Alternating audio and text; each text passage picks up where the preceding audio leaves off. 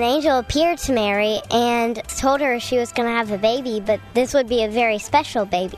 It would be God's own son.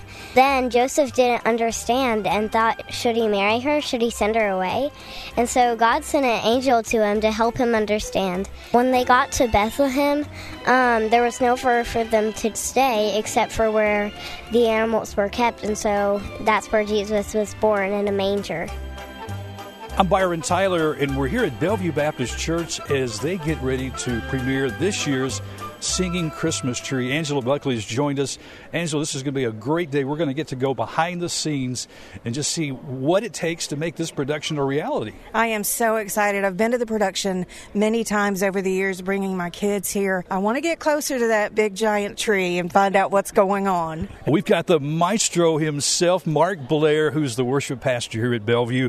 And Mark, this is an exciting time. I know you guys have been getting practice since August, I believe? We start with the cast in August and all the students in September. So it's been a race to the finish, but excited about it. It's our 44th year. So for 44 years, teenagers, and that's our primary group of dancers and singers, have been sharing the gospel with the Mid-South region in a creative way. I think they get the mission. I can tell that they understand that they're sharing the greatest story that's ever been told. But I think they also get that they're part of a Memphis tradition. They're part of something special that they get to be a part of in this city, and that means something to them as well. After 44 years, thinking about just all the lives that have been touched and have heard maybe for the first time the message of Jesus Christ. It'll become very clear as they hear the story. This year's story, we're in a small town of Manger Bay, and there's a town scoundrel businessman who has kind of ripped off a lot of the people in the town, and he gets exposed. And a lot of people are upset. But he's trying to rebuild it, trying to repair his image, trying to do what's right. Maybe not with the right motives, but he's trying to do what's right. And he gets in a bind, and the town's people make a critical decision, and it's a Christ-like decision. They make the decision to give this businessman not what he deserves, but what he needs. And that's grace. And that's why this year's program is called Gift of Grace. And that's what Jesus has done for us. He doesn't give us what we deserve. He gives us what we need. Angela, that is a message that we all need to hear, the message of grace. That's exactly right. No matter where you are in life, there's a space in your heart that only Jesus can fill and meet those needs. I'm so excited to hear about some of the fruit that you've seen over the years from this program. Can you give us some examples of what you've seen? Sure. I'm always cautious when we talk about numbers, but I can tell you that every year multiple hundreds of people indicate that they pray to receive Christ, and we follow up on every one of those. We don't want to be one of those situations where we have masses of people come in and we proclaim we had all these decisions and then Jesus or the FBI can't figure out what happened. If someone indicates to us that they truly trusted Christ, we want to follow up. We know that they're not all going to come to Bellevue, and that's awesome, because we want to help plug them into a church in the area of town where they live, and we try to connect them with those churches and make sure that someone's going to follow up and help disciple them and help them grow in Christ. How do you manage all this, Mark? I know you have to have a team of staff and also a host of volunteers that support you. I'm sure prayer is an important part of it. Well, we start with prayer way back in April, May, June when we're thinking about theme. But I can honestly say I am surrounded by the most talented and godly group of people I've ever worked with. Our design team, which is the smallest of the teams that really crafts the program, and then a production team, and they all lead different aspects such as costuming, crowd control. I mean, when you have 175 middle schoolers that have to run down the hall and change costumes and be back on stage in 8 minutes, those volunteers are priceless. But I think that's what I love about my role in ministry. I love leading others in worship, but I love coaching, mentoring, and I guess being the ringmaster.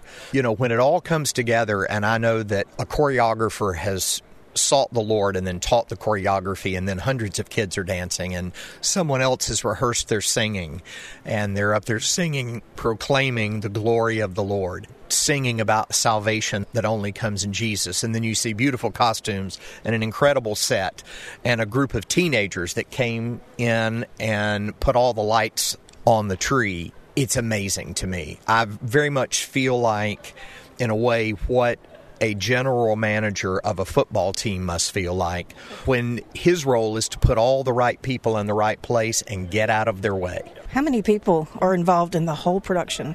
A little over 800 are involved. We have as many people behind the scenes as we do on stage. Of course, the orchestra, it's our regular church orchestra. Occasionally we'll have a friend or two join us if we have an instrument that we need. And then it's about 255 high schoolers, about 175 middle schoolers, and 140 fourth and fifth graders. And they're doing the singing and the dancing. And then we have an adult cast and then adult supporting cast and then hundreds of volunteers. Mark, what about the essence of the church using excellence in the way it comes to production and theater to communicate the gospel message? Well, if you travel to Europe, I had a friend that did so a couple of years ago, and he came back and he came up to me and he said, "It's all in the churches." And I said, "What are you talking about?" He said, "All of the great art, it's in the churches over there." You know, really, we as the modern church, we've given away the arts.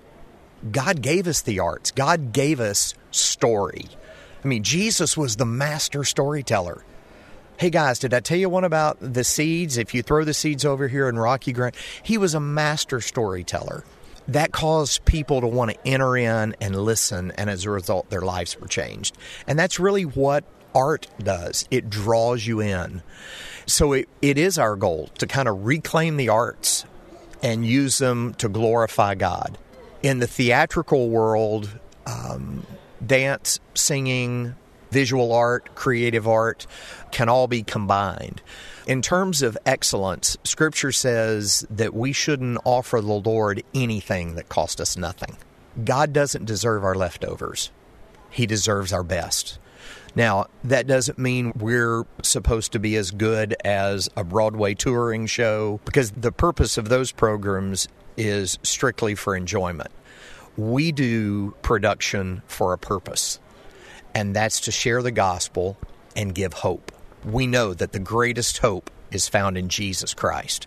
And I think in this day and age, if you give a half-hearted effort, the world looks and says, well, you must not believe much in what you preach and teach if that's all you're going to do. Mark, on the flip side of that, I've heard where those actually who are Broadway performers have walked into previous performances of this Christmas tree, and they said what you do here is on par with the quality that you would find in a Broadway production. You obviously laid the foundation for why you do this. The purpose is for presenting the gospel, but it doesn't mean it can't be done with excellence. That doesn't mean it can't be done with all of the technology and the brilliance of the performance and the acting and what can take place on the stage, all again for the glory of Jesus Christ. Nowhere in the Bible does it say that being a follower of Christ is supposed to be boring. Jesus said, "I'm come that you might have life and have it abundantly. You might live it to the fullest." So if God has given you the gift of song, dance, theater, acting, painting, my goal is to give those people a chance to use that to glorify the Lord and have a blast doing it. This year's program, you're going to laugh a lot. It is a funny script. It's just real life and real people, and we've all got some of these characters in our family. Trust me, you'll see when you see the program. So there's a lot of down-home humor, but again, when it comes down to it, people are forced to make the decision. Do we give this guy what he deserves and just throw him away, or do we give him what he needs and hopefully make an impact on his life? So make sure you come to see the program so you can see what impact it makes. As we continue our little tour today on the inside, behind the scenes of the Singing Christmas Tree at Bellevue, I am pleased to introduce you now to one of the writers. Lisa Parker. She's phenomenal. She's been on our programs before at Bott Radio. And this year, Manger Bay is going to evolve a little bit. Lisa, tell me a little bit about what the process has been like preparing for this year's event. Well, we have a design team, and we meet weekly, and we just toss around ideas. We settle on a theme and a direction long about July, and then I'll spend the end of July and most of August doing rough drafts and writing. And then from there, we have our auditions, and this book came about as kind of a result of the plot, the storyline this year, because as I was saying to you earlier, Byron, it's through the heart of a little girl and her love for this character that absolutely nobody in town can tolerate. She's the catalyst that brings his heart around to accepting the love that Jesus has for him. Well, Lisa, anybody who has seen The Christmas Tree knows the storyline is really what draws you into this production. I mean, the singing and all of the pageantry and everything is incredible. It's wonderful.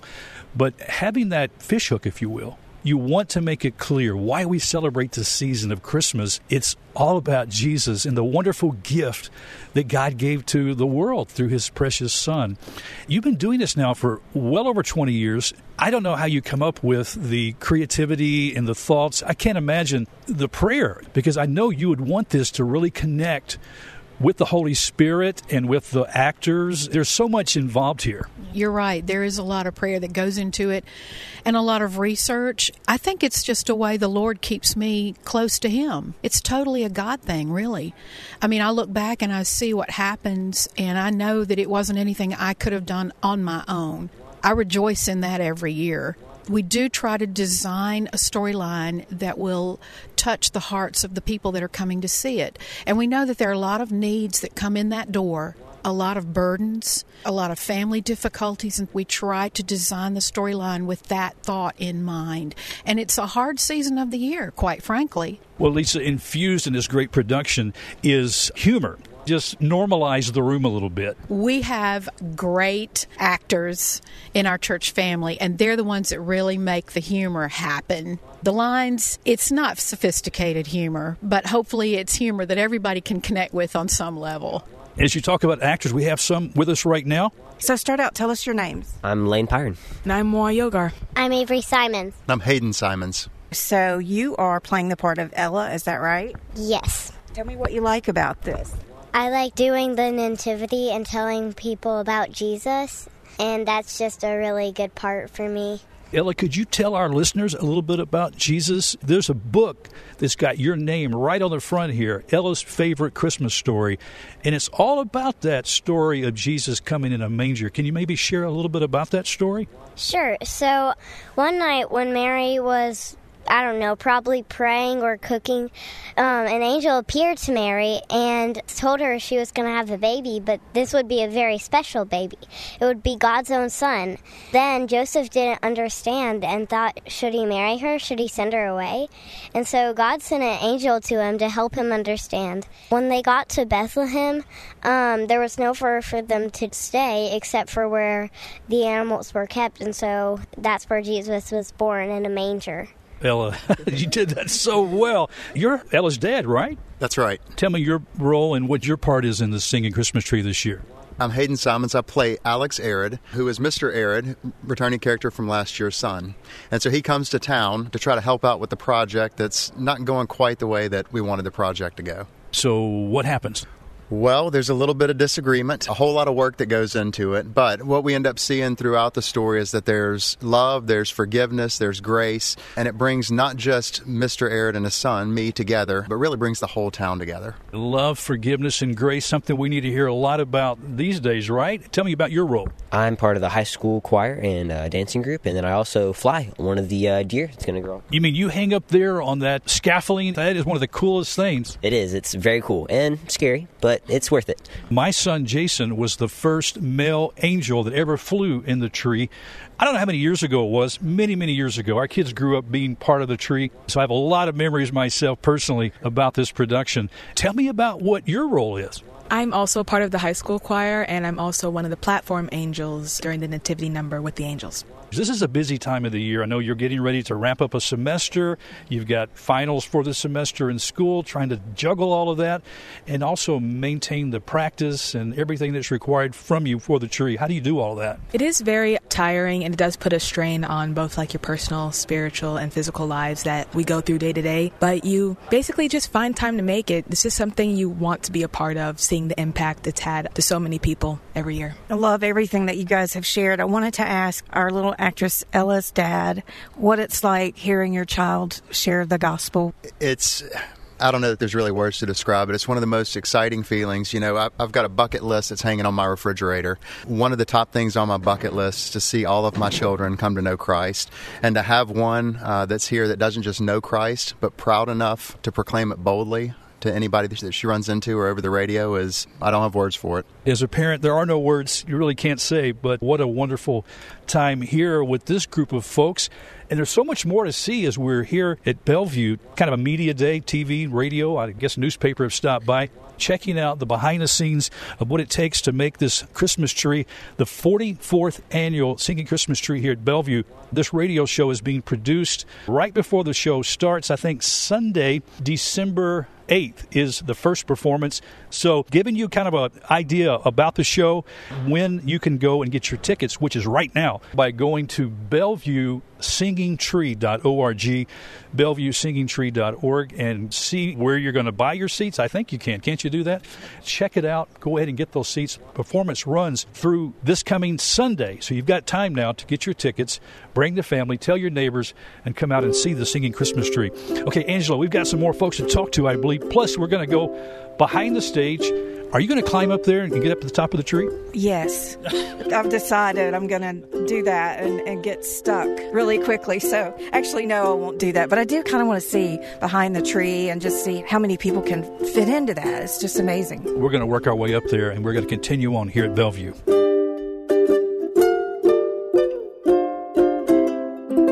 So the structure we're under now makes part of the choir loft. We've got cubes that go on top of this and in front of this that make the different 18-inch rises for the choir. So we can take those cubes off and just get a nice flat platform up there. So we play that as the second floor of the set, whatever set we're building, and then we can just skin the front of it however we want. But as you can see, it makes an enormous backstage. We're here with Mark Alexander backstage now. Mark, what's the official title now? Because you came from a commercial background helping people plan their office space. Yeah. That's just one of many things you've done in your career. Tell me about your position here at Bellevue. Basically, I have two jobs. One, facility planning. So anytime that we want to move things around or add buildings or whatever, I get to work with architects and engineers and our own building crew for that. But the fun part is production designer for all the shows we do. So I get to do the planning of the sets, costumes, and special effects, and work with lighting people and all of the different things it takes to pull the show together. How much planning on your part, once you get an idea where the script's going to go, right, is that where you take it? Yeah, we find out what the theme is, what location we're going to be in, and we start trying to figure out how to make this plausible. Can't be like grandma's living room because we have 300-400 people on stage at one time. So it's got to be something plausible with that many people to be in it. So it's a town, it could be an airport, or it could be even a cruise ship or whatever we wanted to do. But we'll start figuring out how to make that work with the action and the musical numbers. So we diagnose the stage play. We look through that and pick out all the different locations we need to cover, and then we just start planning for that based on what we know our abilities are. This is incredible. I know a lot of churches don't have the opportunity to have a staff position like yours. How does that make you feel for the opportunities you have to use your creative edge in this space? Yeah, it's pretty daunting when other churches come in and say, we want to see how you do things. And they say, yeah, we have builders, we have people that can write our scripts, we just don't have a you. We don't have somebody that can actually take it and turn it into a set or costumes or whatever visually. So it's pretty incredible that I get to do all of this and realize it, because we hope that by the time somebody walks in this place, they already sort of know the story even before words are spoken. You can look at the environment. You can look at the details. You can tell when a character walks on what's going on with that character before they open their mouth, just by the way they're dressed or the way they're carrying themselves. So all of it is part of the visual storytelling of what we're bringing about. Show us around. So we're backstage directly behind the tree structure itself. It's the same tree structure that was designed by Gene Strong of Thornhouse, Stratton & Strong back in 1976. We use the same steel every year. Had it checked out a few years ago, and they said, yeah, it's as good as the day that it was created.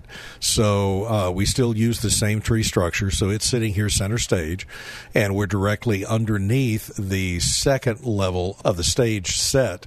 This is just a big, wide space that runs the length of the stage and the depth of the stage. You have in front of you, right directly behind the tree, the props area. So anybody who comes on stage that needs anything from a bedroll to a lantern to a letter that they may take on, or contracts or whatever's in the show, shepherd staffs, all the different things that a character can actually carry on stage is all checked in here. And we have a props manager that creates a lot of these, but will sit there and make sure that everybody has exactly what they need, and then they bring it back so we don't have to go chasing it down. So that runs there. We also have an area across backstage right. It was where the stage hands congregate. We have several guys back here and ladies that are doing everything from pushing a button to rotate a turntable to moving big props on and off. So most of this backstage now is wide open because this is where we move all of the actors and the choirs back and forth to get them on and off stage quickly. This is amazing to see behind the scenes of what it really takes to pull a production together. How have you been blessed by doing this? It's just given us an opportunity to tell the story to so many more people.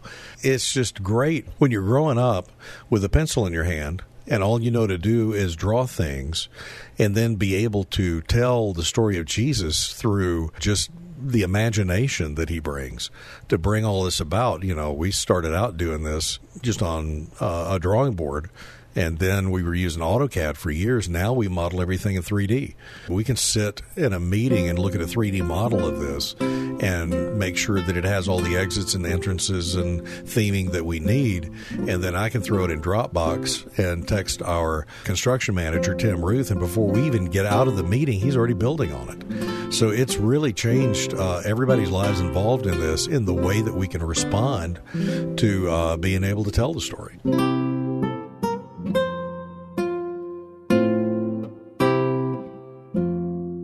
Now we're behind the tree, and it does not look like a tree from this angle. We've got ropes and props and plywood and all sorts of things. Tell me about what we're looking at back here. You're looking at the back of a steel structure, which is the original tree from the very first production. It was designed here in Memphis by a guy named Gene Strong. He was a great architect, and he led us to this design, which has functioned beautifully for 44 years. And it's probably the only one quite like it in the country.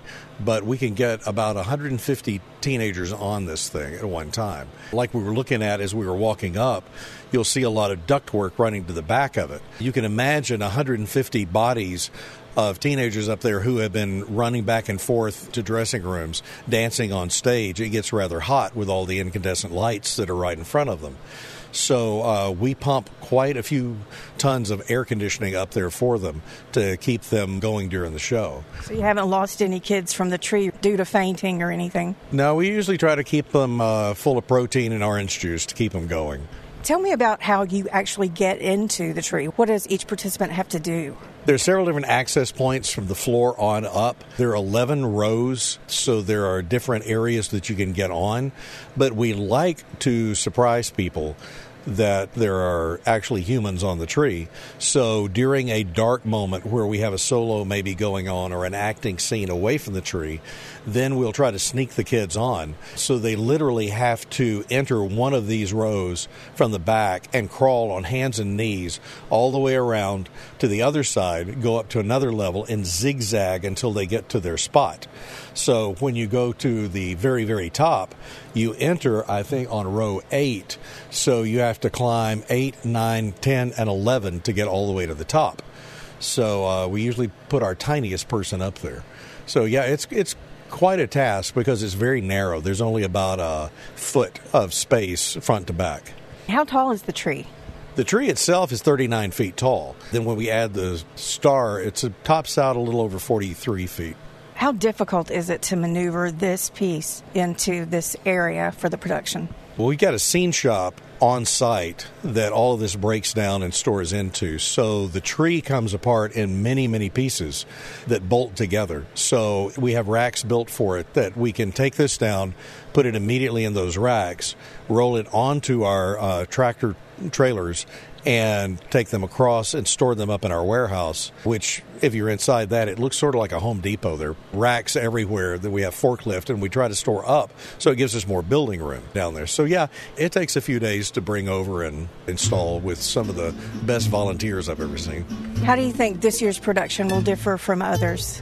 We always have sort of a hybrid of story versus music and dancing and flying effects and everything we do.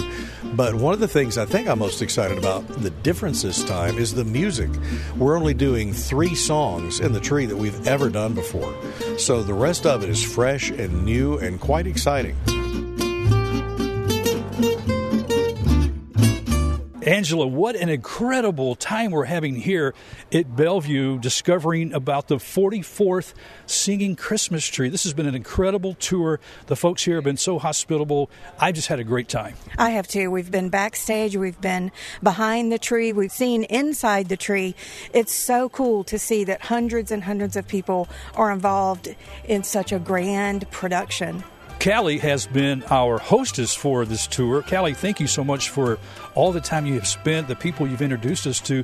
So again, folks listening want to get their tickets. How can they do that to see this year's Singing Christmas Tree? So there are actually a few ways you can do that. First, you can go online at bellevuesingingtree.org, or you can just give us a phone call at the front desk at 901-647-2000. Again, that's 901-347-2000. Or you can even just stop by Bellevue. So if you come visit us on a Sunday or Wednesday night, you're welcome to just stop by the information desk and pick up some tickets in person, or stop by any day during the week. I believe the front desk is actually open from 9 to 4:30. Well, this has been great. Friends, thank you so much for joining us on this edition of Mid-South Viewpoint. On behalf of Angela Buckley, I'm Byron Tyler. Merry Christmas. Thanks for listening. We'll talk to you next time. Bye-bye.